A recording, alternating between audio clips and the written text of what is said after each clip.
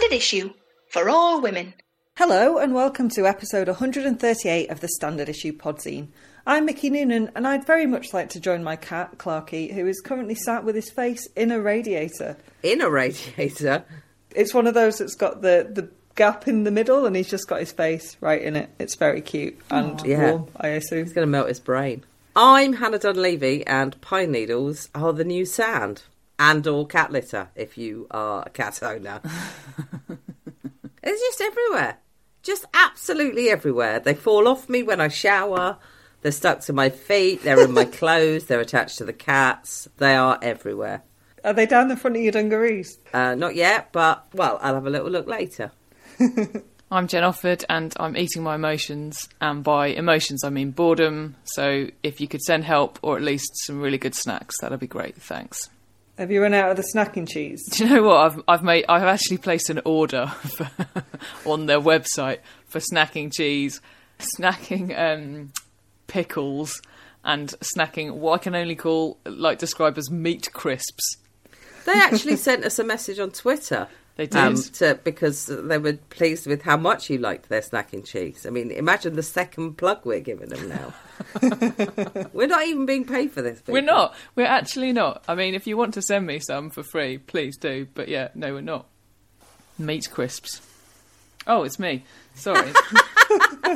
Can we clip that and just have that forever? Jen going, meat crisps. Oh, sorry, is it me? Later on, I speak to Professor Pat Price about the Catch Up with Cancer campaign and how COVID is hitting cancer patients especially hard. I catch up with the miracle of science, that is Dr. Suze Kundu, to find out what's going on in the world of STEM and how to tackle those homeschool science lessons. In Jenny Off the Blocks, I'll be talking about business meetings in Dubai and a bad week for the Women's Super League. And in Rated or Dated, we ask, what's with the kids today? As we watch 1955's Rebel Without a Cause. But first, not one, not two, not three, but 4 bits of good news. And some shit, obviously. Still, it's time for the Bush Telegraph. Cue Sting. Bush Telegraph. Welcome to the Bush Telegraph, where the good news is, this year, we don't have to have that debate about when to stop saying Happy New Year. Yeah, it didn't last very long, did it? Didn't. So, who wants some more good news? Yeah. Go on then. You know, we all learned what impeachment meant and how it worked this time last year. Mm-hmm. Yeah? Well, great news. Turns out that wasn't for nothing. Hooray! Hooray! OK, maybe I shouldn't be glib about how deeply unpleasant last Wednesday was, and not just because I found myself watching a speech by Lindsey Graham at 3 a.m. But with Trump now facing multiple threats to his presidency, it's nice to see him face the repercussions of his actions at least one time. I can't really give you a clear picture of what the situation is on impeachment or the 25th Amendment, speaking to you as I am from the past. So let's concentrate on what we know did happen. On Wednesday, an unholy alliance of the angry, the brainwashed, the stupid and the terminally racist, high on inexplicable self-righteousness and QAnon facts, and egged on by Trump himself, stormed the Capitol building and were within seconds of reaching their intended targets, which included Veep Mike Pence and Speaker Nancy Pelosi. 5 people, including a police officer, died during or as a result of the insurrection.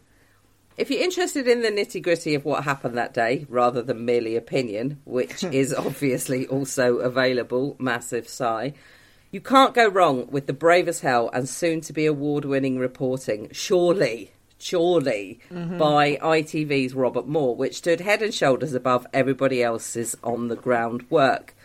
Also incredibly useful to understanding the geography of the day's events is an article in the Washington Post entitled Inside the Capitol Siege. I'll put links to both of those pieces in the show's description this week.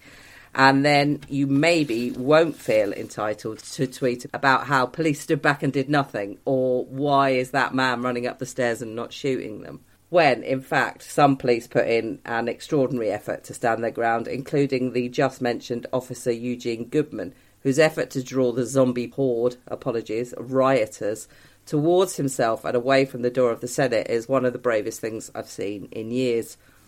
While at the same time, the president was ignoring calls to make a plea for peace, because of course he was.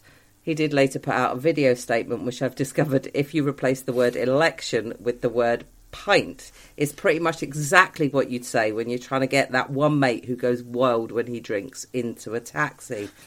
I know you think it was stolen. I think it was stolen, but you need to go home. You're very special. We love you. Go home. So much to say on all of this, and also Trump's removal from social media, and hopefully we will get to that in the next few weeks. But just in case I don't get the chance to say it at any point, I think it's worth saying now that Josh Hawley is a massive cunt. Thanks for listening. I don't know that I know who Josh Hawley is. I'm not sure either. Josh Hawley is the guy, the politician, who went in to the Capitol building past the protesters and gave them the salute. He's a Republican. He went in and argued that the election should be, recounted. And then after this happened and they went back again in the evening, he continued to argue that it had been stolen. After that information, I agree with your statement. As lockdown number 9,845 rumbles on, unless you've basically been institutionalised, I think we can all agree it's a bit of a pain in the arse now, right?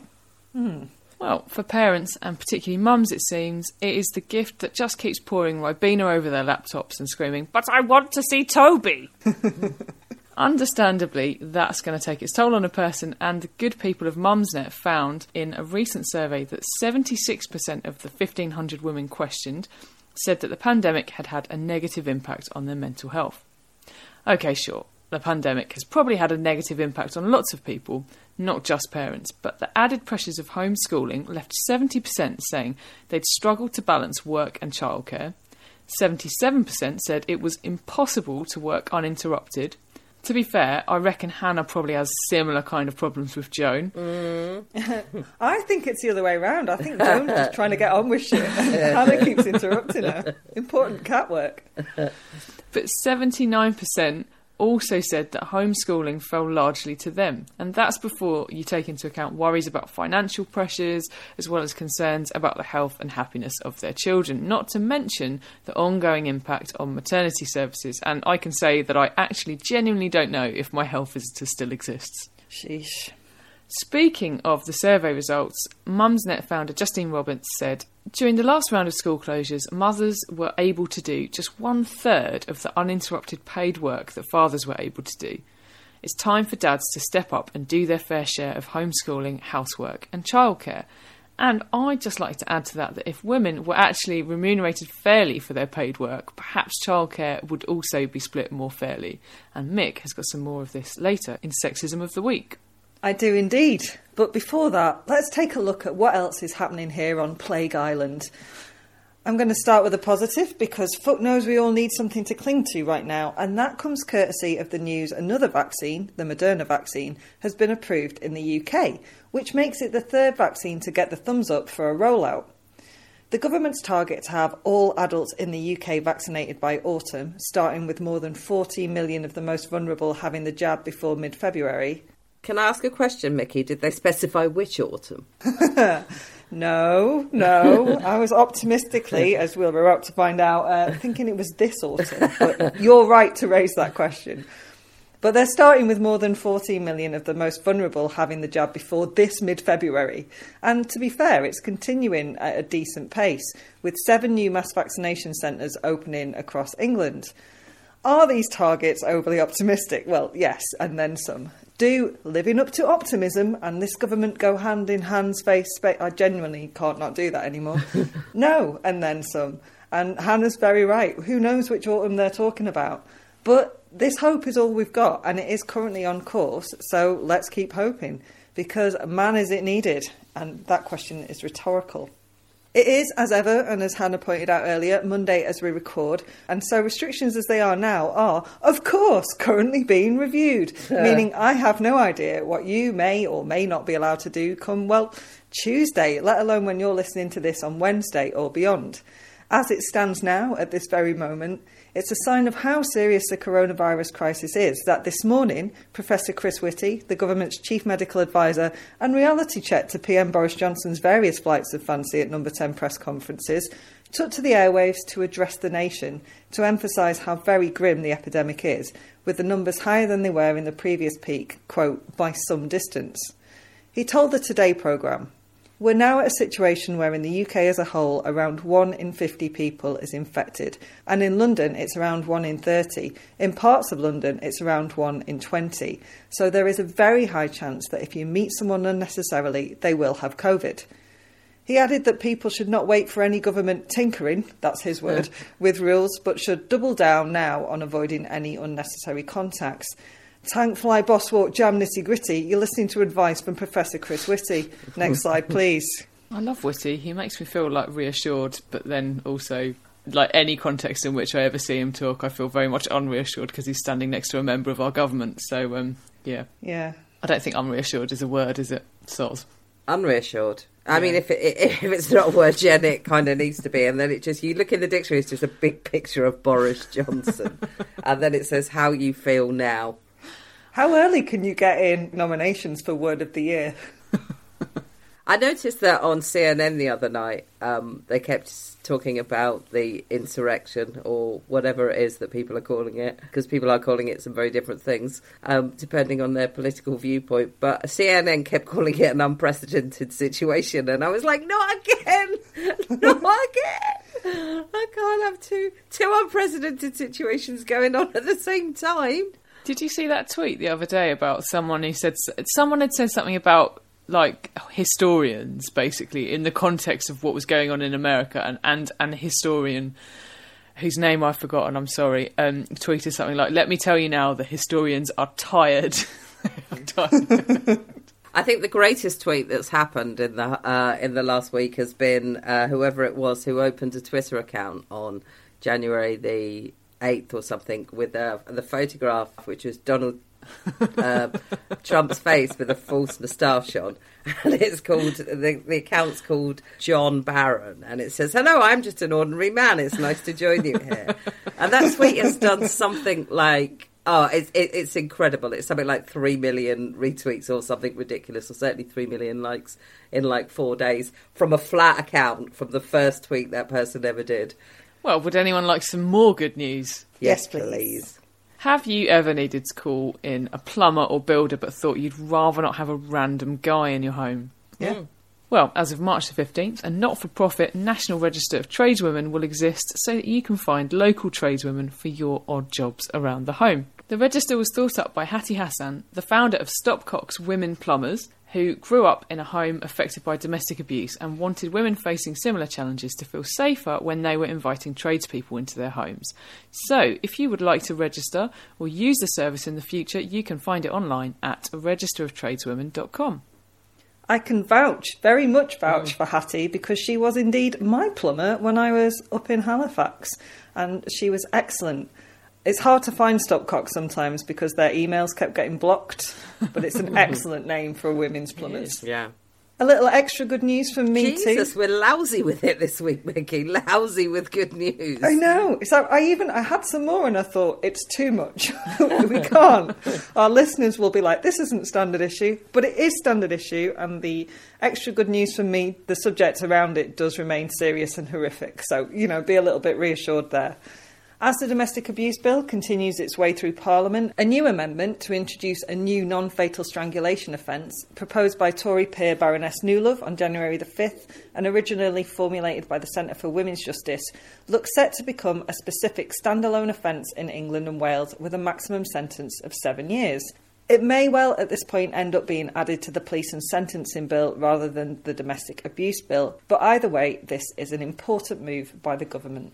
Can I just ask, how the fuck is non-fatal strangulation not already an offence, like, in any context? I know, right? And it's very rarely recorded by the police as anything. And the stats are that if someone has attempted strangulation and non-fatal strangulation, they are 8 times more likely to go on and murder their victim. Well, as I think I've said on this podcast before, if you report a sex crime to the police, they do actually ask you as a matter of course. I think possibly a sex crime, possibly also a domestic abuse crime, they do ask you as a standard question whether or not the person has ever tried to strangle you, even in a sort of playful, I'm very much making the little quotation marks there, way. She's not, listener. She's just rolling around laughing.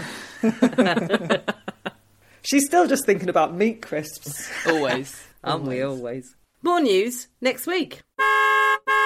Well, you have equal pay, but, they're not equal, are they? Sexism of the week. It's that time of the week when the list of how the pandemic is adversely affecting women more than men seems endless.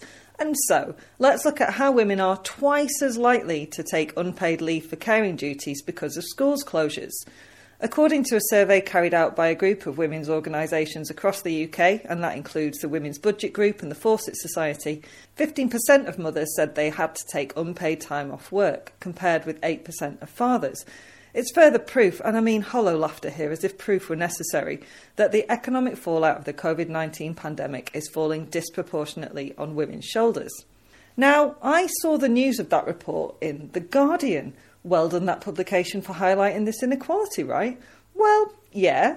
And yet, the same paper ran the headline, "Men play with gender norms in lockdown with the return of man bun."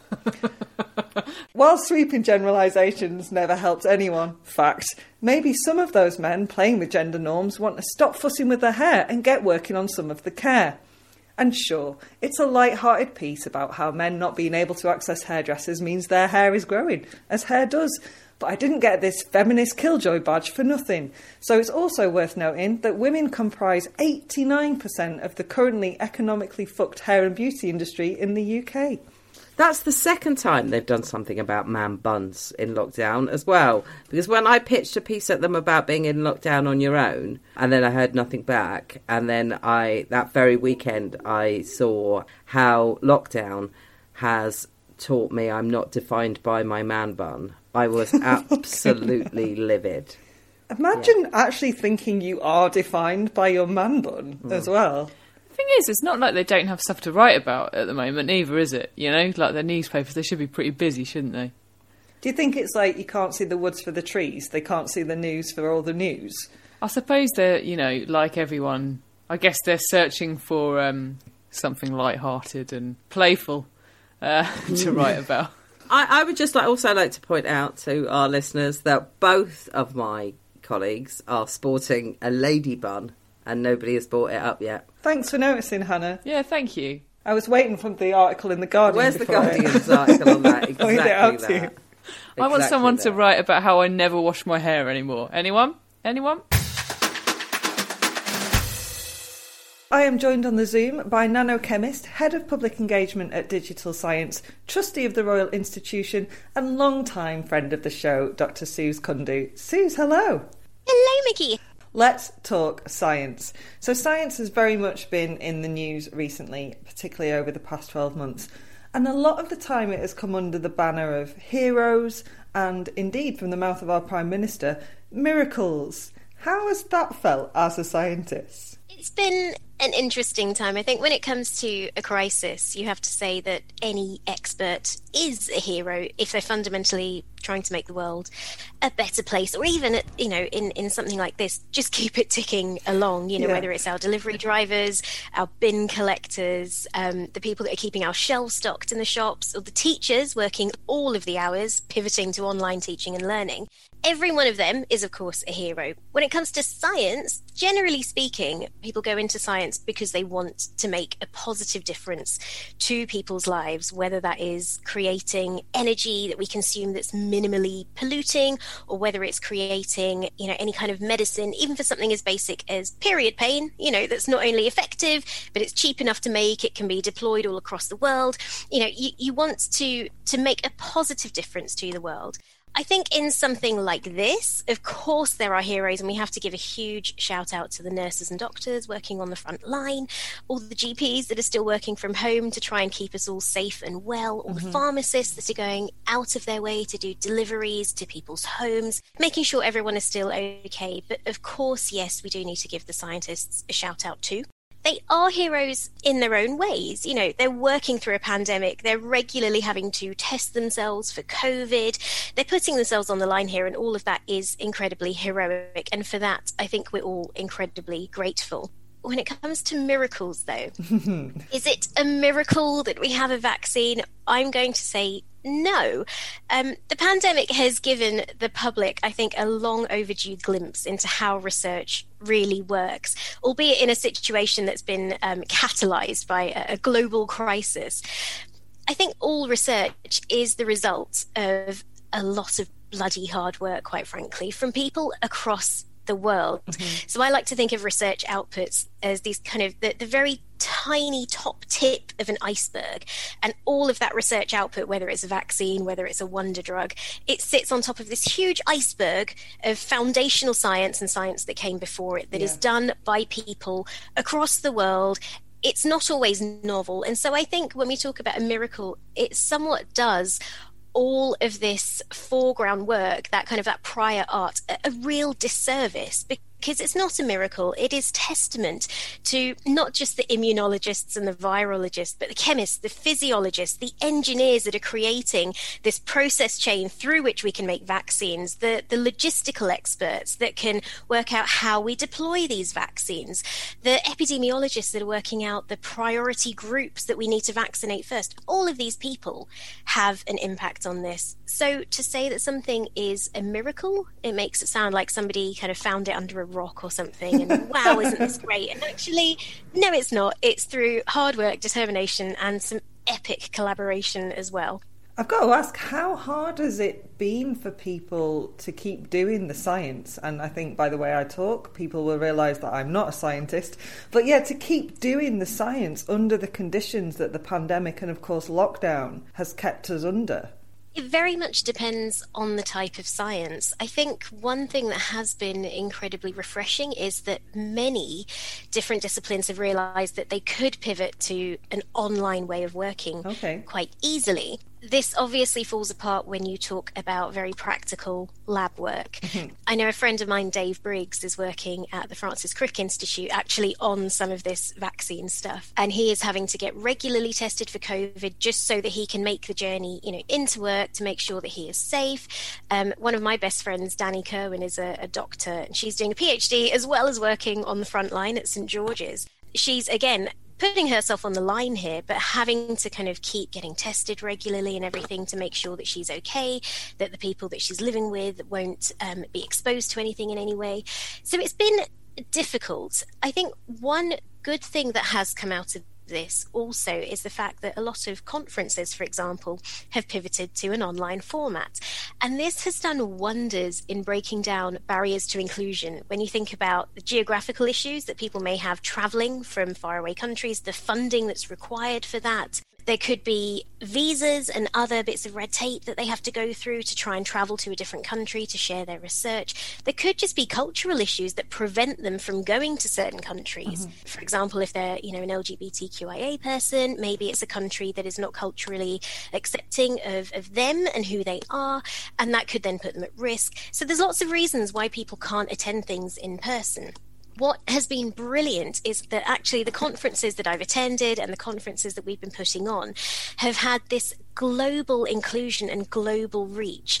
And I think that's been a really wonderful thing about it. The downside, however, so the tech research company that I work for, Digital Science, have done some research to look at how this has affected different types of people that would normally be publishing work. And the slightly tragic thing about this, but possibly unsurprising, is that the pandemic has disproportionately affected women. Oh, yeah. Women are bearing the brunt of childcare, of homeschooling, and I know that a lot of people these days are far more equal in the way that they divide that workload, if they're a heterosexual couple between the man and the woman, and that's great, and I know that men are really trying to do their bit, but there are some things that do just fall to women, whether it is the kids or whether it's older people that they need to care for. There's just an awful lot to do, and unfortunately that has disproportionately affected the number of research publications that women have been able to publish, in at least in 2020.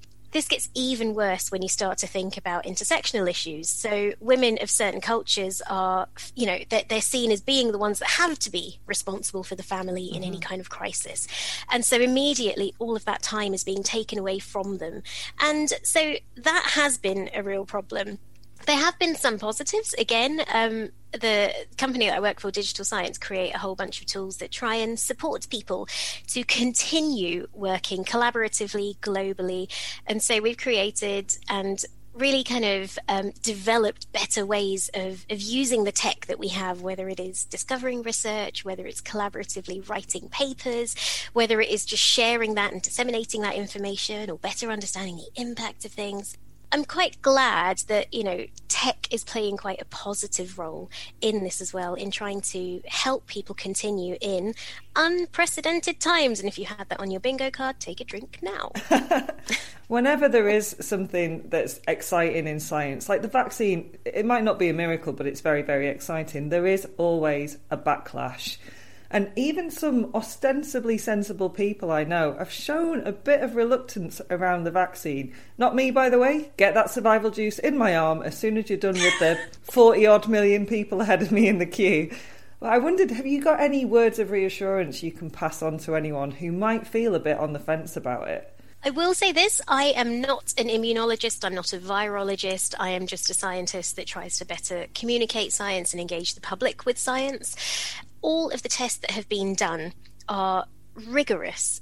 The vaccines have been tested for safety. The majority of vaccines that we take are not going to be 100% effective, and that's because humans are brilliant and complicated things. But the thing is that they have been tested for any adverse harm and adverse reaction to people. So even if for some reason you are in that tiny percentage of people for whom it's not effective, it's still so important that we all take this vaccine, because in doing so, more people within our population are going to be protected. And the sooner we can achieve that, the sooner we can start to get over this, because the fewer people that little bug can infect, the better. It just won't have a chance of jumping from person to person and doing its thing. And that's positive for everyone. I think one thing I have found a little bit disheartening, and it's certainly a sign of the times, is we were chatting about this because we always natter just before we actually started recording this, about some people that we saw on Twitter saying that they'd rather wait for the English vaccine because they don't want this Pfizer vaccine. And you have to kind of say, it's this iceberg of research. There is going to be no vaccine, no medical treatment out there that is exclusively English or any other nationality, because all of the best research is done globally, collaboratively. I just think that given that this pandemic has indiscriminately affected everyone across the world, you would just hope that any kind of response to that would be equally collaborative, that we would start to realise, actually, we're all the same, it's all fine. There are some differences, but we should celebrate those differences and learn. To those people that are kind of thinking, I'll just wait for the English one, you'll be waiting an awfully long time. So maybe just go have it. It'll be fine. It'll all be fine. If I was a betting woman, I would put money on those same people really enjoying a German lager, not being bothered about the Bolivian marching powder, and, being a bit like those anti-vaxxers you see that don't have any frown lines. Interesting. Right. Quite. No comment. And I'm not going to mention the B word either, so yes, it's all fine. So homeschooling has also very much been in the news. So I have to make a confession, I wasn't ever really into science, which is so frustrating as a grown-up, and looking back and looking around me and knowing how much it's just everywhere all the time. Everything is science. But I never fell in love with it. And I guess there will be a lot of people like me out there with kids, but at the same time having to show enthusiasm, interest, some sort of understanding of science to help their kids learn. So I wondered if you had any tips, particularly as science, as I recall it, also involves a lot of non-domestic equipment. So how do you teach science at home? A good question. I think often this kind of this feeling about science or any subject relates back to how you were taught in school. And I really feel for teachers. They're terribly under-resourced. I think maybe back in our day when we were younger, people could get away with not having such an engaging teaching style, perhaps. If that was the case, I think a lot of people have sort of negative connotations associated with science, or certainly ambivalent, not positive. What I would say is cast aside any preconceived notions of what science is and go on a journey of learning with your kids or the kids that you're caring for. I think some people are constantly trying to make science fun in quite a forceful way. And I think this puts people off a little bit because they start to wonder about why we're all being so pushy about it. You must love science. Science must be fun. And they may think, well, actually, it's quite dull. But if you go on this journey of understanding the science underpinning the things you already love, whether it's your cool new football shoes or it's your new PS5 controller, not that anyone ever has one of those, all of this stuff is just inherently fascinating. It doesn't need to be fun because it is fascinating, and then it becomes fun to learn about. So I'd say the one thing that is great about homeschooling is that you have a bit more scope. I think, at least particularly with younger kids that may not have decided on their opinion of science yet, you can let them experiment and you can let them be wowed by discoveries that they can really own themselves, things that they have done through some kind of experiment where they are the ones that have done the work and they're seeing the results, they're seeing the differences. And if you don't know why those differences exist, that's fine, because that is literally science. I don't know everything about science. I know an awful lot about a very small area of science, but I have a curiosity to find out more. And I think that is what's important. I don't feel that that teachers should be able to say, oh, I know the answer to this, or this is the way it is. I think some of the best teachers I've had have sometimes said, you know what, you've come up with this really interesting question and I don't know the answer, but let's find out. Mm-hmm. So I would say to parents and homeschoolers out there as well, go on the journey with your kids. Let them be curious and let them find out. And you can learn as well. It's okay to say you don't know something, because that's why there's a whole wealth of information out there for us all to discover. And I think it's nice because you might be surprised answering all of those, oh, but why questions could actually start to spark a renewed interest in science and technology and engineering in a lot of adults as well. At least I hope, anyway. Obviously, we're Standard Issue. You're a woman. You're Dr. Suze Kundu. So could you let us know where we're up to with women in STEM and girls in STEM? What are the current stats? Well, it ain't great. As we were already saying, women have been quite disproportionately affected by the pandemic, and of course the intersectional issues are far worse. If we talk about girls in STEM, to start with, I don't know what will happen without A-level exams and GCSE exams. So I think back in 2019, because these were the last A-level stats that I was able to get hold of, because there haven't been any since then, girls were outperforming boys at A-level in securing top grades, and it was the first year that there were more girls taking A-level science than there were boys.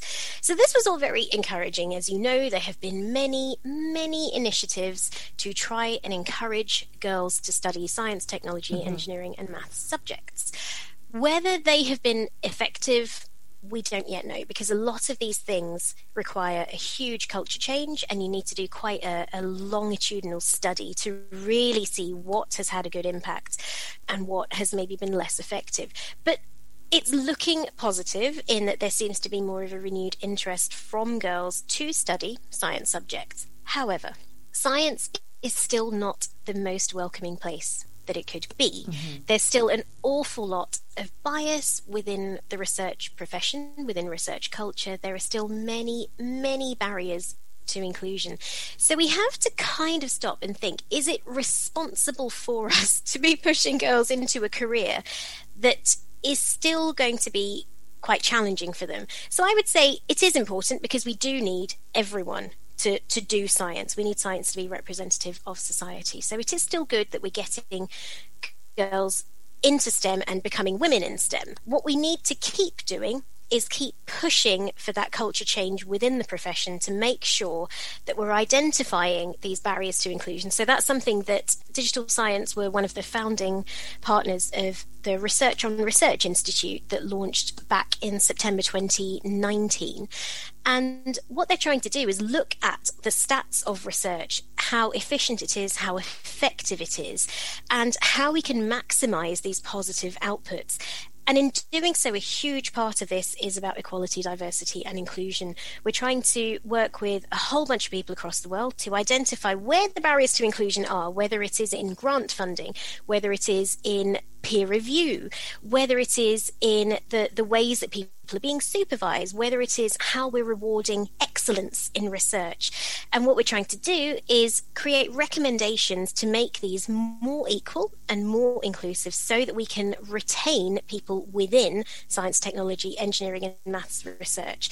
So there's still a long way to go. We're seeing some positive changes, but as soon as something like this comes along, this being this, she gestures about herself, it's tricky. It is tricky because we fall back to a world where the traditionally more privileged people still manage to do the things that they need to do and want to do, and women and other underrepresented groups within research are disproportionately affected. So we need to keep working at it. Culture change takes a long time and it requires a literal global buy-in. But I really do feel that we are making progress. It's slow, but we are getting there. So it's great that we'll see more girls in STEM. I hope that the lack of A-level exams will not, again, disproportionately affect them. I really hope that they manage to get into all of the courses that they want to do. And I really hope that, you know, in the next sort of 5-10 years, we see really positive changes within research culture, and we start to see those numbers kind of evening off a little bit. Oh, absolutely. Because I guess with the current situation, the wild flailing arms and this that you just referred to, the other big thing that's happening is that widening of the gap in education between rich and poor. And of course, you need kids from working class backgrounds getting into science as well, because then it dictates what gets researched that can help the kids generations below them. It's all interlinked. Yeah, it's 100% this. Yeah, we need any profession really, especially one that is trying to help society to reflect society. And research is still a very privileged game to be a part of. It really is. I still look around at the people that I was working with when I was doing my PhD, and the number of people that were still being supported or had a safety net in the form of parents and family. It was huge. It's so difficult to work a part-time job alongside doing a research-intensive degree like that. And yet a lot of people having to do it. So how can we make it so that we can be more inclusive in how we manage things, in how we measure success, how we measure excellence? I think it's a really big problem, and I think research needs to kind of look a little bit more widely at some of the outreach that we're trying to do. But it's all very well to do some outreach, you know, get kids in, and then what? And it's so difficult because we do get them all in here saying, it's great, look at all these role models. And then they get to university and of course they're looking around and it's the classic pale male stale situation. They can't identify with anyone. And the class thing is a huge thing as well. So how do we make sure that we are trying to have this representation within research? It'll take time. It does take time. We can't just kind of say, oh, okay, well, you know, all the poshos over there, if you can just kind of back away a bit. It's not. People should be there on merit as well, you know, and we want to make sure that people feel that they are there on merit, that they're not there to fill a quota. And to do that, we need to make sure that the ways that we assess people are as inclusive as possible. Suze, where can people find out more about you and what you're up to, please? I am on Twitter at the ever professional at FunSize Suze. It's because I'm a tiny chemist that does tiny chemistry, so I am FunSize. There's a whole bunch of resources as well that I would love to share, if that's okay, Please. To help all the homeschoolers and the what I like to call sci-curious. So if you are into some fun experiments, as you said, I am a trustee of the lovely Royal Institution, and they have a whole series of videos on their YouTube channel. So whether you're a big kid or a younger kid, get involved with those. There's something for everyone for every subject. They also have a really great section called Experimental. The RI in that is written like the RI. You see what they did there. And that's been created by, among other people, Alam Shah, who is one of my favourite science teachers and heroes of science teaching. And it's basically a bunch of resource packs where you can pick them up, do experiments at home, and you kind of know what to look out for, the ingredients that you're going to need to take part in all these things, and all of the stuff that you'll need, basically, what kind of key stage it relates to. So I would definitely check that out. He also has a book out, which is Mr. Shah's Recipes for Wonder. So it's all these amazing science experiments that you can do at home. There's a whole bunch of other things as well. If you're missing the great outdoors, my friend Hugh James has a website called Anturus. They have a bunch of experiments where he goes to amazing places with his mates. I did one of these expeditions. We went up a volcano and we did science experiments, and we did Skype in the classroom, and we created, again, a bunch of resources for people to do some of these experiments at home and compare them to the things that we discovered on the volcano or on a glacier or in a river and all this stuff. There's a whole bunch of other things. I will tweet some stuff out. Awesome. And you can all get involved. Yeah. Thank you, as ever, for chatting to us. It was a gorgeous pleasure. Thank you for having me. It's always lovely to hear you and see you.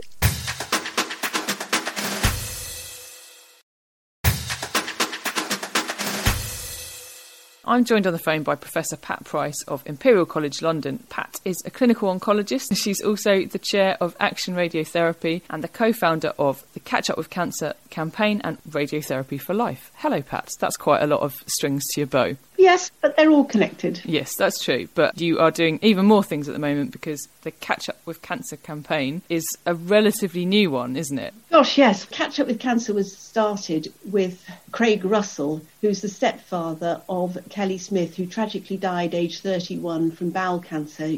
You may remember her. She was on the You, Me and the Big C podcast with Deborah James. She had metastatic bowel cancer. Unfortunately, her chemotherapy was stopped during COVID. With her father, we set up the petition and the campaign. In fact, as soon as the lockdown happened, first lockdown now, in March, we realised that this was going to have massive implications for cancer patients. So we were right on this in early February, and then we were making a lot of noise in the media and with our politician friends and saying, gosh, we must do something about cancer. And then not much was being done. So we started the Catch Up with Cancer campaign because it's a big problem. So can you tell me a little bit, first of all, about what, in your opinion, needs to be done? What was it that you were concerned about? Well, I think it's because obviously we have a responsibility for cancer patients and treatment. Now, when we had the first lockdown, okay, fine, last March, if you can all remember that far back, there was the big concern about that it was going to be completely overwhelm the health service, and essentially the health service stopped everything, got itself COVID ready, and that was brilliant, in fact. So that was great, and we were all signed up for that. That was fantastic and important.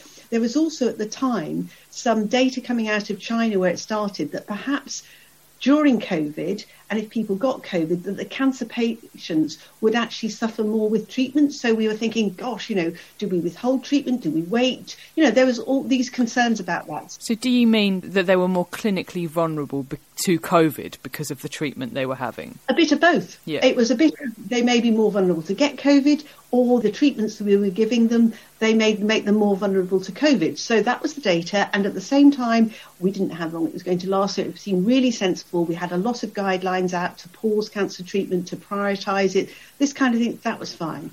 And then as the weeks went on, you realised that this was going to be with us for a lot longer. And the data we were seeing very quickly was actually that a lot of cancer treatments could continue quite safely.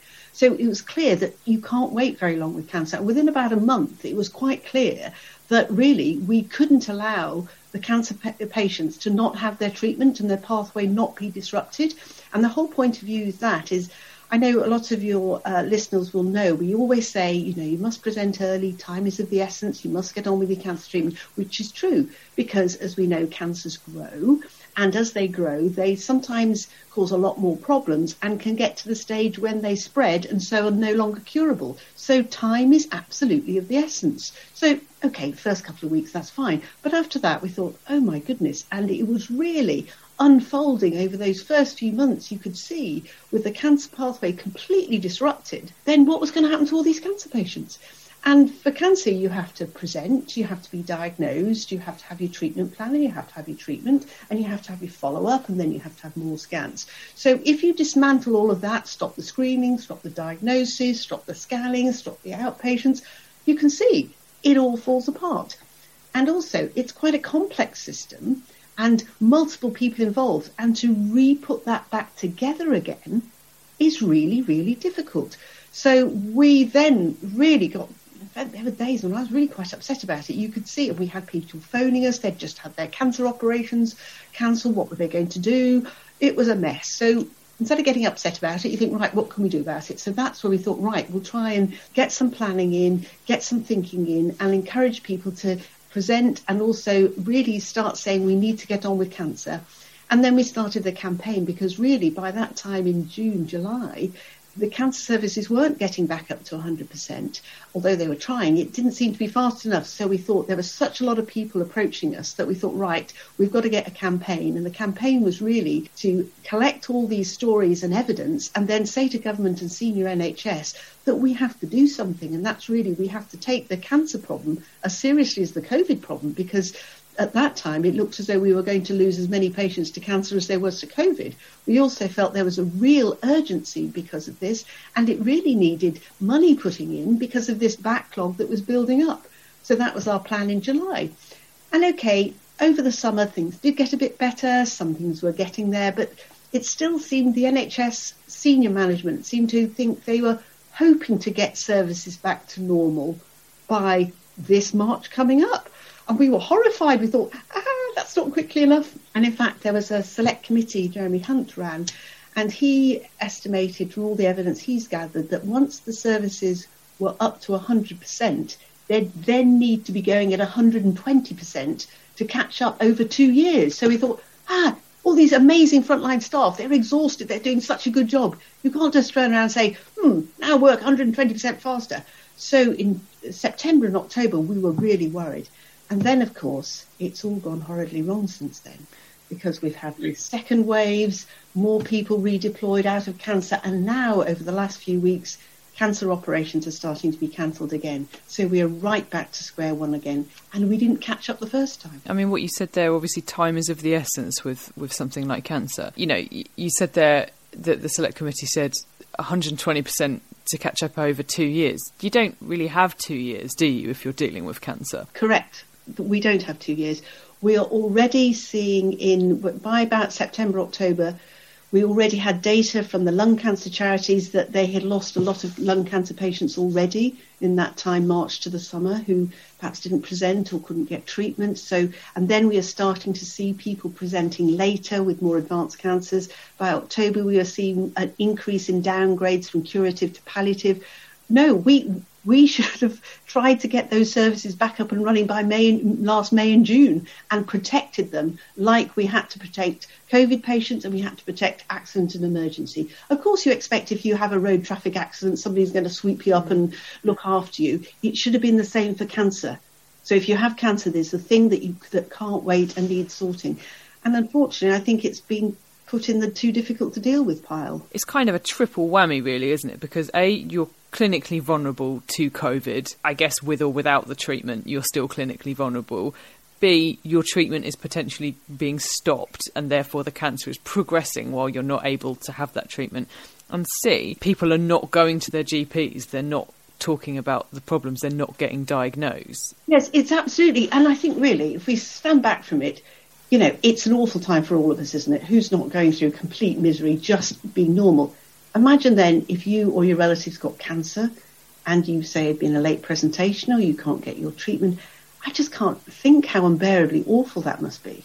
I just had a baby at the end of the first lockdown in June. I'm not comparing that to having cancer, obviously, but basically my body's completely ruined after having her. There's all sorts of things wrong with me now. So not just for me, but also for her.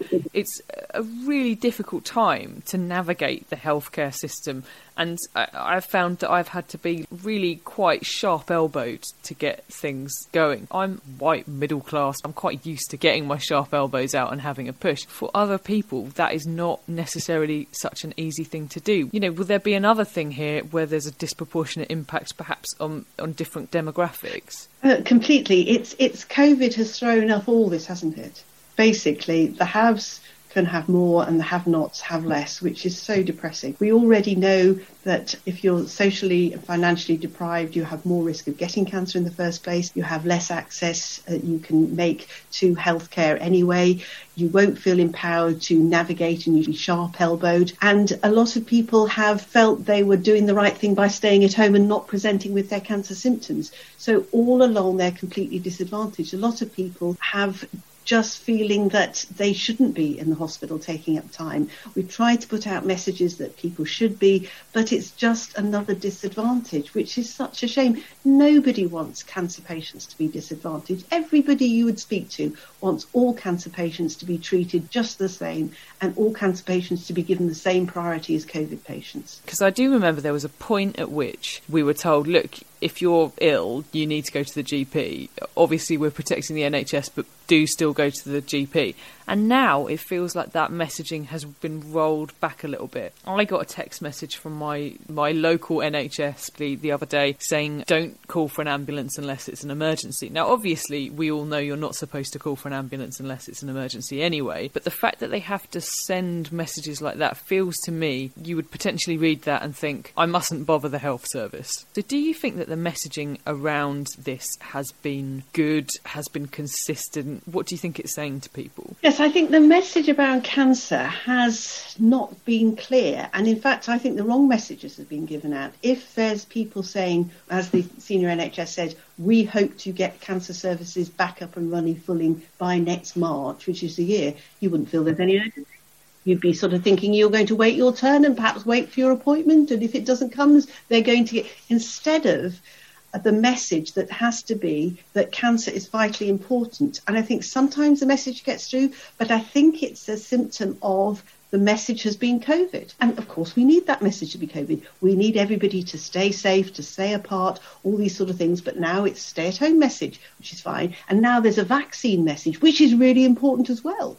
But through all of this, there hasn't been the message that says cancer has to be treated urgently and it's still up and running. And I think that's partly because it hasn't been up and running. One of the things the government talks about a lot is the risk of the health service being overwhelmed. We have the daily, very sad, tragic numbers of COVID deaths that are reported, which I think at the time of recording stands at about 75,000, which is a huge amount, obviously. But then on top of that, because then there's all the people where COVID has been mentioned on the death certificate, but it's not necessarily the cause of death. And that's a bit higher than that number of 75,000. But then also, I imagine what we're going to see in a few months' time when we compare the excess deaths of the last year to the year before, they're going to be a lot higher, and that will be all the other people who've been impacted by the problems that the NHS now faces. Is that what you would expect to see? Absolutely right. And that, you've hit the nail on the head there. That's the fundamental problem. There's international studies, there's two been out and published now recently, showing that for every 4 weeks delay in cancer treatment, that's around 10% reduction in survival. Oh, my gosh. So we knew there were some modelling studies done in July. So that first 4 months of the first lockdown, they reckoned there'd be 35,000 extra cancer deaths, that wouldn't have occurred. And that equates to 60,000 lost life years. That was just in the first 4 months. Imagine what it is now. And the important thing is that cancer patients, nobody would tolerate a patient with COVID gasping for breath being left, would they? Of course not. Of course, nobody would. Or somebody's had a road traffic accident. Of course you go to them for help. But the cancer patients, the trouble is they don't die immediately. They'll be dying now. They'll be dying next year. They'll be dying the year after. And they'll be dying quietly at home. And so we're not seeing it. Other international studies showing that the disruption that's been caused over this time, and this is not the recent one, has probably set cancer survival rates back 10 or 15 years. It's astonishing. And we can't get the people in charge of the money and the organisation and the bureaucracy to act on these data and see, because on the front line we see it, and there's been denials, they've been saying it's fine, but really they have to, it's like watching a slow motion car crash. There's all this piling up and piling up and piling up. Where's it going? These patients are still getting cancer. There's probably about 50 to 100,000 cancers out there that we haven't diagnosed and we should have done over the last year. And some of those will no longer be curable, but these patients are not going to be big headlines. They're not going to be seen. They're going to be dying quietly at home. It's quite shocking and extremely sobering when you put it like that in those terms. And, you know, we hear in the news all the time that the massive, massive leaps that have been made in cancer treatment, in cancer survival rates in the last 10 to 15 years. They've been huge. And basically what you're saying is that those advances are at risk at the moment. Oh, completely. And the whole point is, this didn't have to be that way. If people can act, they can get a plan, and they can aggressively get onto this part that needs doing. And we've presented solution to them. There's lots of innovative ways we could do to catch up with cancer, all these things we could do. When we talk about the NHS being overwhelmed, there is obviously an immediate risk. The message we're getting is that basically critical care is pretty much at capacity at the moment. No, and you're right. And in fact, things have changed so much over the last 4 weeks. It is, honestly, frontline out there, it is awful. I've seen the data, some hospitals are up to 60% of their beds are occupied by COVID patients. It is massive. Frontline staff saying it's worse than last time. The patients themselves, some of them doing are better because the treatments are better, but the numbers are in there. And so, of course, we haven't got enough staff now, so we have to cancel things. Back in the first lockdown, it was a case of we closed a lot of activity to concentrate on this, but there was physical capacity in people. But now there is just nowhere to put people. You know, it really is. There is no room at the inn at all.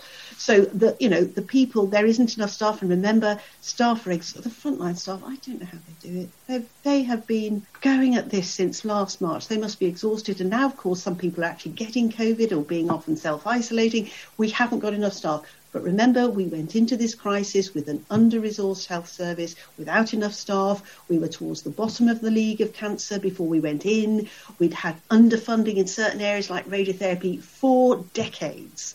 And we've been screaming and saying you need more resource for workforce, equipment, less bureaucracy. You can do this. You can be as good as Europe. You don't have to be at the end. This was before we went in. And so now, where do we go from here? And the whole point, as you said earlier on, this is going to go on. Last night on Newsnight, they were saying that the chief medical officers are thinking whatever happens, great, vaccine, fantastic, we can get a way out of this. But even next winter, we'll probably be having to do some measures as well. So cancers, it's not as though, if we can just keep going till the vaccine's there, it'll all be all right. It won't. I've had some people say to me now they think it's so bad with cancer, we'll never get it. So not only have we got to get it right for the patients now, we've got to get this right over the next 5 years where there will be COVID issues around the place, and then get back up to where we were.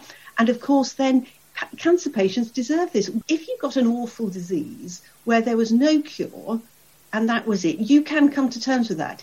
If you've got an awful disease and there is a cure and you just haven't got it because somebody didn't put the money in or the priority, you'd be very upset. So we can do this, so we just have to do it. There's an immediate risk to the NHS.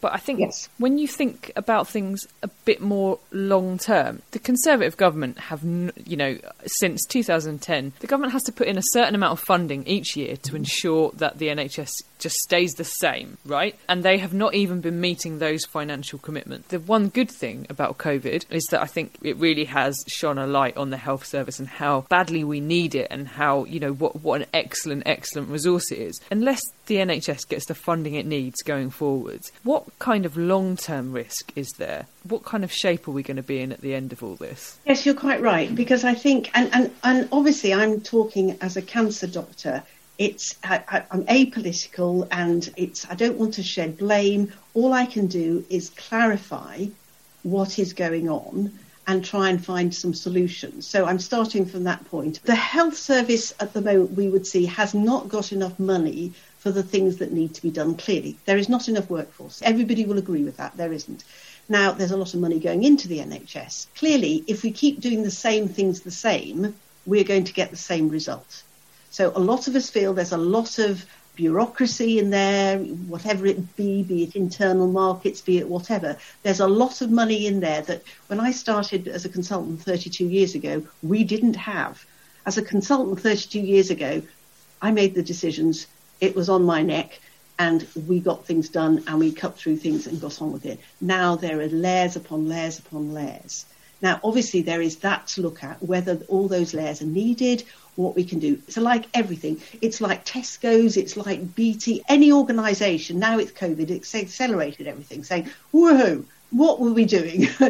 What are the things that we shouldn't be doing now? And what are the things we absolutely doing? And now is the time to change and go on to the important, crucial things. It's about how we go forward with a fixed amount of money. And obviously we're going to have less money going forward, but then we have to be sharp. Rutherford, the chap who won the Nobel Prize years ago, he said, when you have no money, you think. This is absolutely what we need to do. Everybody needs to do that in their home, in their work, everything. So what's the future? We have to be smart. We have to be sharp. We have to prioritise. We have to go digital. We have to do all those things. Certainly for radiotherapy, which is my own area, that's a not very well-known part of cancer treatment. It's actually needed in 50% of cancer patients. So as 1 in 2 people will get cancer, that means 1 in 4 people will have to have radiotherapy at some time in their lifetime. Most people never even heard of it. So radiotherapy is an outpatient treatment using high-dose X-rays, which has transformed in the last 10 years with IT, software, imaging. I can now be planning treatment for a patient the other side of the world with fantastic imaging and precision, amazing treatments. We've got one group now in Northumberland. They can treat lung cancer with 1 20-minute outpatient treatment. Wow. All of these digital solutions, these are just what we need in COVID. Outpatient, not much time, everything can be remote, people can be working at home. This is amazing. There is amazing treatments out there. But we just have to recognise it and do it and put the funding in. So we've put forward some funding and a plan with the comprehensive spending review, and now hopefully going to the budget saying, look, there are some solutions. It doesn't take a lot of money. It's very easy to do.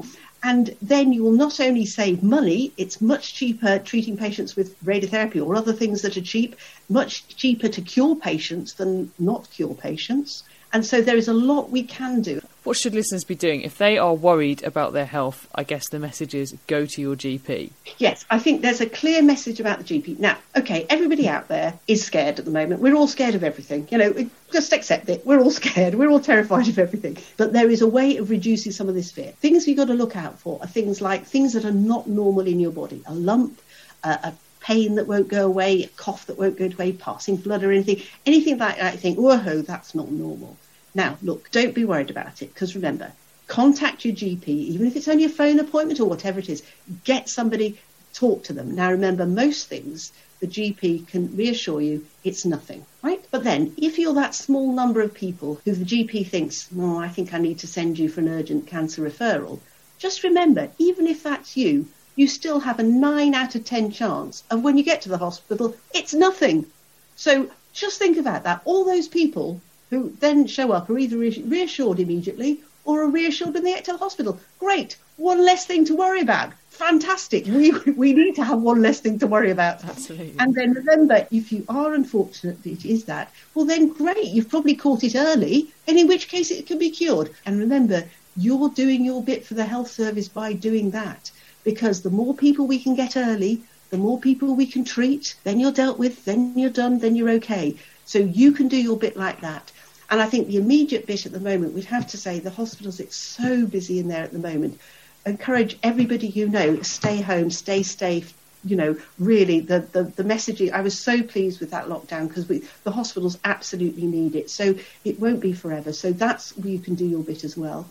And I think the other thing is perhaps collectively we should be able to do more to encourage the government to catch up with cancer. We've got to say it's a priority. We started if you go to change.org and the Catch Up with Cancer campaign, 370,000 people have already signed that petition, and they can leave messages as well about tell us your story, let's get that to 1 million. Let's be able to go to Boris Johnson and say there's 1 million people that really care about this. Also, you go to our website, there's a lovely video for for Christmas with Patience on it, Victoria Derbyshire's on it, really saying about how much it means, and it shows it's really important. And you can donate or you can write to your MP. We need to collectively say to the government as a nation, hey, cancer matters, let's get it up the priority. Do we need a Marcus Rashford for cancer? We probably do. So if anybody out there could be our Marcus Rashford for us for cancer, please get in touch, because we need to move the dial on this. Well, Marcus Rashford, if you're listening. Pat, where can we find the website so that we can donate and pledge support? The website is www.radiotherapyforlife.org/catch up with cancer. Also, if you go to change.org, Catch Up with Cancer, there's the petition there. You can leave your story there and sign that petition. The more numbers we get on that, the better. You play ball like a girl! Go on, do one, kid. Jenny Off the Blocks. Welcome to Jenny Off the Blocks, that time of the week where we are handing out red cards left, right and centre as we discuss all things women's sport. That's right, I'm talking about what the media have been calling Dubai-gate, or arguably the first major public fallout with women's football. I'm going to say arguably because, you know, Eni Aluko and Mark Sampson and all that, but perhaps unsurprisingly, the vast majority of the British public seem way more pissed off about this than they did about racism. But hey-ho. What they're referring to, in case you've not seen it all over social media and in news reports in the last week, is a trip some WSL players took to Dubai over the Christmas and New Year period. Those players, many of them England players as well, were from Man City, Man United and Arsenal. We know this happened because one of the players involved posted some snaps of their fun times on Instagram, though players have not officially been named by their clubs, nor, in the case of Arsenal and Manchester City at least, have apologies been made. So what should they be apologising for? Did they break the government's rules? Well, no, because the Arsenal players who were under Tier 4 rules at the time claimed they were able to make the journey as a business trip. And I just want to say right now that in my opinion that is a real dick move. The others were under Tier 3 rules and given permission by their clubs, and I think it's fair to say, while many of us were making agonising decisions about whether or not we would see our families who we've not seen all year, even if we were technically allowed to, it's really, really tone deaf from both City and United. Casey Stoney, the Manchester United manager, has at least had the good grace to take responsibility, say that with hindsight she shouldn't have agreed to this and apologise for her part in it all. But it wasn't just a case of the players being dickheads. Basically, as a result of this trip, a couple of the players involved did indeed catch coronavirus, forcing them and teammates to self-isolate and resulting in the cancellation of 4 WSL games last week, and that's 4 out of 6 games, so a lot. The news has led to widespread condemnation by pundits, fans and other players in the league even, which you can absolutely understand, especially the latter, whose work was actually impacted on because of the stupidity of a few people. And if you want my opinion, yes, it's absolutely maddening to see such irresponsible behaviour, and while our government are 100% a band of incompetent fuckwits who've mishandled the whole sorry COVID ordeal, the message to stay at home, if you possibly can, over the last few months has not been subtle. I think that male footballers who've broken COVID rules and actually have, properly broken COVID rules, have been met with similar levels of public ire, possibly not quite as much. But what I found really interesting in the discussion around it all is the genuine surprise that it's been met with. The consensus sort of seems to be, we expected better from you.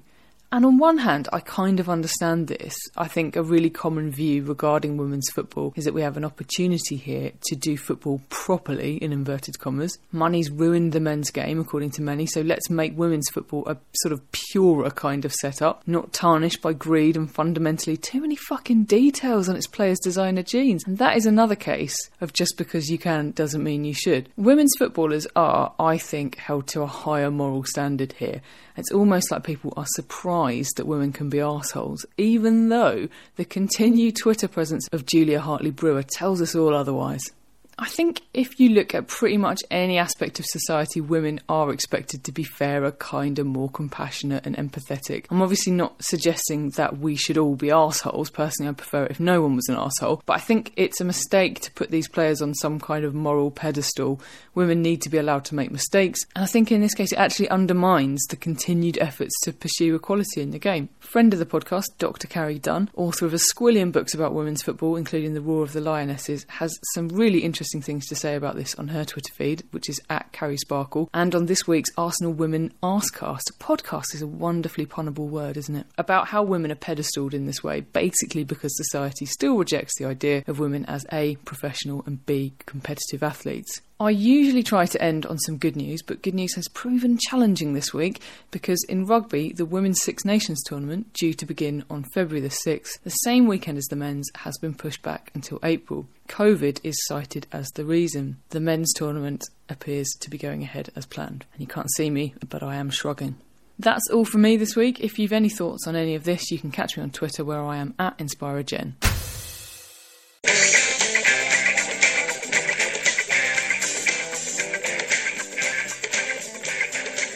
Welcome to Rated or Dated. Hannah Dunleavy. Hannah Yes. Dunleavy. Sorry, full name. I feel like you might be in trouble because, you know, you're one of the kids. And what film did you make us watch this week? This week we watched Rebel Without a Cause, released in the US in October 1955, a month after the death of its star James Dean, and in the UK in January 1956, making it 65 years old. Took some pretty high-level maths for us to work that out, I'm telling you. And indeed the calculator on my phone. It seems necessary in a section called Rated or Dated that I point out that Rebel Without a Cause was considered pretty revolutionary in its day. Firstly, in its subject matter, representing, as it did, America's preoccupation with the newly invented concept of the teenager. It takes its title, but has no other connection to a book by psychiatrist Robert M. Lindner, Rebel Without a Cause, The Hypnoanalysis of a Criminal Psychopath. And in portraying disaffected middle-class youth, it's in the same wheelhouse as classic 50s novels Catcher in the Rye and On the Road. Rebel Without a Cause was also revolutionary in a technical sense, and that actually might be putting it mildly. It was described at the time as representing, quote, a quantum leap forward in the artistic and technical evolution of a format. Director Nicholas Ray used the then new Cinescope format, something enabled by Dean's bankable star present, but it is strange to see him in such rich, dense colour, given his image has, in the last 60 years, existed almost entirely in black and white. The film received mixed reviews at the time. In fact, the only thing critics could agree on was that they loved Dean's performance, so you may be surprised to learn that it wasn't him who received an Oscar nod, but his two teenage co-stars, Natalie Wood and Sal Mineo. Nicholas Ray was also nominated, but everyone went home empty-handed. Before I get to the plot and whether you guys liked it or not, I just want to go back to something Jem was saying last week about a curse, and say, I see your dangerous minds and I raise you Rebel Without a Cause. As I mentioned earlier, Dean died in a car crash before the film was released. 10 years later, Nick Adams, who plays Chick, died of an apparent drugs overdose. In 1976, Sal Mineo was stabbed to death in a street robbery. And I can't really explain how Natalie Wood died in 1981 because A, legal reasons, and B, no one knows. Well, someone knows, but C, A. So, starting off with, I had never seen this before. Had either of you seen Rebel Without a Cause? No. I had never seen it before. 3 youngsters meet in a police station where they have all been taken for separate youthful hijinks, some of which are considerably worse than others, which the film suggests are the result of bad parenting. They start hanging out together, and as a result, several people end up dead, and a chicken has a really traumatic experience. So, guys, what did you think? I didn't like it. I know it's a classic, but I didn't like it. I've got to say, the performances are powerhouse, and while that melodramatic, over-the-top, very actorly way of acting now feels incredibly dated, they're super watchable. I think all the performances are super watchable, and actually Natalie Wood I thought was amazing, and I was surprised to learn that she was only a teenager. She was only 17 or 16 when they filmed this. And Hannah pointed out, because I was like, oh, look, Dangerous Minds kids looked really old. Look at these guys. But it was just maybe the time, because they looked a lot older. But yeah, I just found the whole idea of the fact that his dad doesn't beat his mum up means that his dad's a really weak role model very problematic. Yeah, it has his dad in a pinny at one point. The most frilly, flowery, whatever pinny, because we are supposed to think that he has been utterly emasculated by wearing a pinny. And the whole fact that James Dean's character, that, you know, very inventively called Jim, is kind of goaded into this bad behaviour whenever anyone calls him a chicken, is supposed to relate to the fact that he sees his dad as really henpecked. Yeah. And I really struggled to get over that, actually, and found it quite boring as well. But I've waited on for a while now. It's quite the 24 hours. Yeah, It's like it really all is, over yeah. 24 hours as well. They're all assholes, really, aren't they? Just really unlikable people. And Isn't I guess that some all of them... middle-class teenagers? It's weird because, well, yeah, I don't know. So Plato, I think you're probably, you know, you kind of feel maybe a bit more sympathy for than the others because his parents are absent. But then, like, Plato fucking shoots a load of puppies to begin with. You're just like, well, I'm sorry, I can't be sympathetic towards you anymore. I don't care if your parents are there or not. You've just shot a load of puppies, you little shit. Oh, it's definitely at the Anyway. start of a road, Yeah. at the end of which lies serial killing.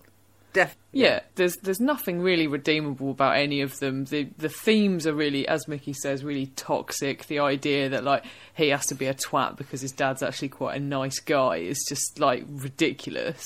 I can't really understand where that even came from. I don't even understand if we're supposed to be like, oh yeah, right, okay, yeah, I can kind of see what your problem is, Jim. Well, Or I are don't we think we're supposed to reject be it? anything, Jen, because we're watching it 65 years after the fact. All right. Yeah. Well, I mean, like, the point at the time. Yeah. Was the point at the time, are you supposed to be sympathetic towards him, or are you supposed to think he's a bellend? You're supposed to be scared. I think America was scared of teenagers. Because teenagers, well, like I say, they were a relatively new invention. And America became really, really just terrified of its children. Well, there was a this thing in the period. 50s about teenage delinquency. There was a specific concern about teenage delinquency, which is obviously in that, like, historical time, which is obviously what this is about. And it kind of, like, it does come up again throughout history. So it is like a recurring theme. The characters themselves find it quite bizarre. There's that bit where Jim and Buzz are talking before they do the thing where they've got a couple of stolen cars and they drive them towards the edge of a cliff. Whoever bails first is a chicken, and because Buzz gets his coat stuck on the car door, he can't actually bail at all and he goes over the edge and he dies. But before all of that drama, which is such a ridiculous thing to do, they're talking and Buzz says, do you know what, I quite like you. And Jim says, so why are we doing this? And he says, well, we've got to do something. And they're just bored. That's the cause, isn't it, in Yeah. the title? They're just really, really bored. Having watched this now, I feel like there's so much other stuff that I like about that sort of, that aimless teenage stuff that I realise must draw stuff, or has drawn stuff from this. Like Freaks and Geeks. Like Freaks and Geeks, Dazed and Confused. To me, the thing that's really jarring is that you get in this situation where you've got kids doing things that are, I mean, arguably incredibly dangerous, like that, but also like having a knife fight. But at the same time, they're calling each other poop heads, which is like this odd juxtaposition between the sort of what it's trying to portray and then the sensibilities of the audience that is going to watch. That it just speaks to me about how mad America are places that it would rather have death on screen than the word shit. Along that line as well, so the director, Ray, ended up having an affair, in inverted commas, with Natalie Wood, who was 16 when they were filming and he was 43.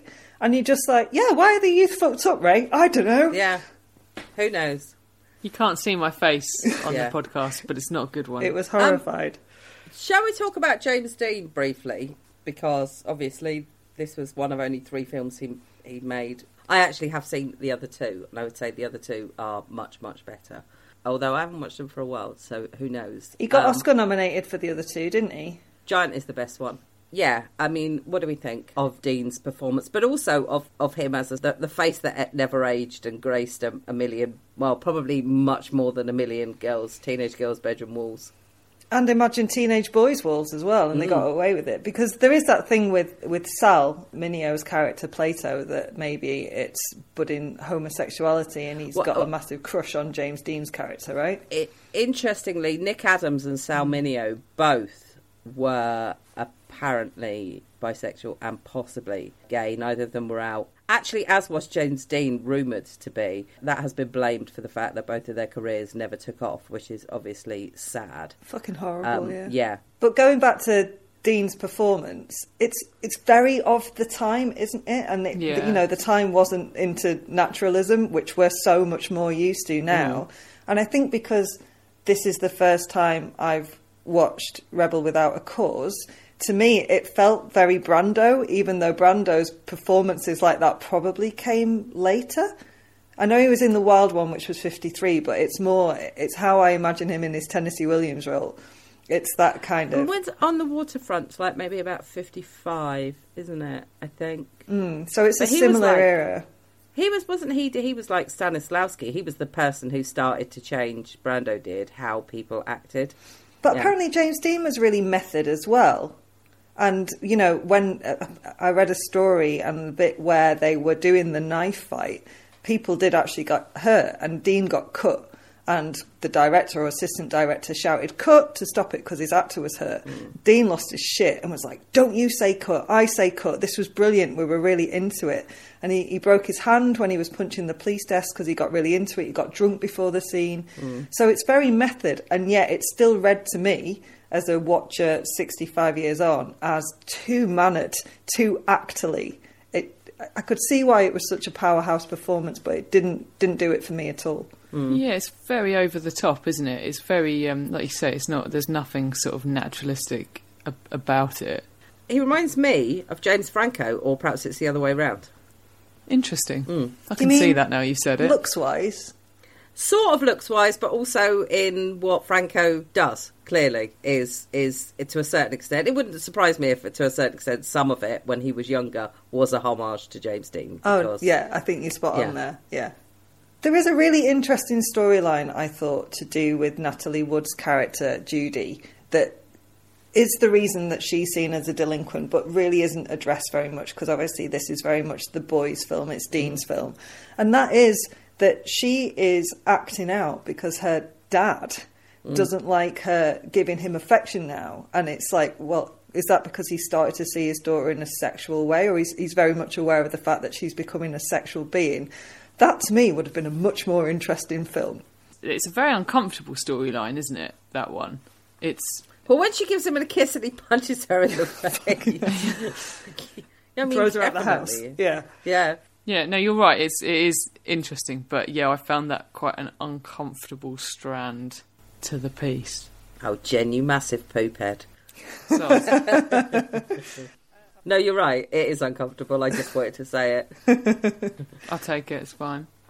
As ever, I just have to mention a Sopranos link. So the only bit of Rebel Without a Cause I was really aware of is the end scene, because Christopher Moltisanti does it in his acting for writers class, and he does it so well that he ends up crying, and the audience of his fellow actors for writers classmates ends up just thinking he's amazing, and so in true Christopher style, he punches one of them and runs away.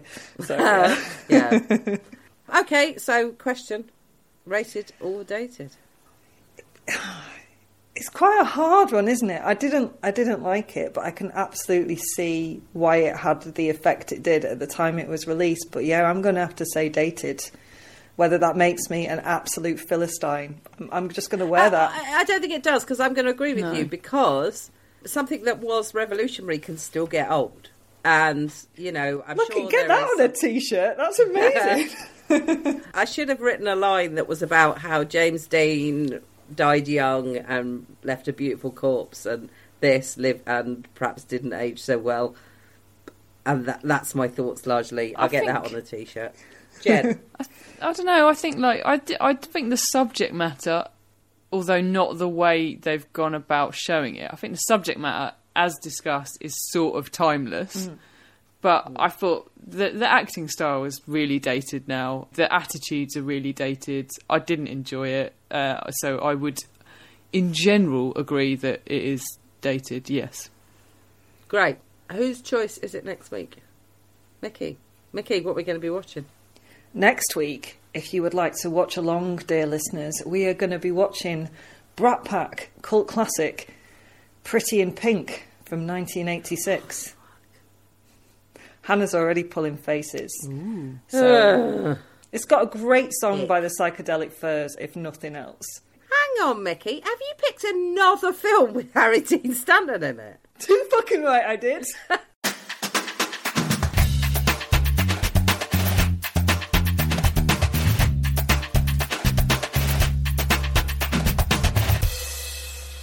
Standard issue for all women.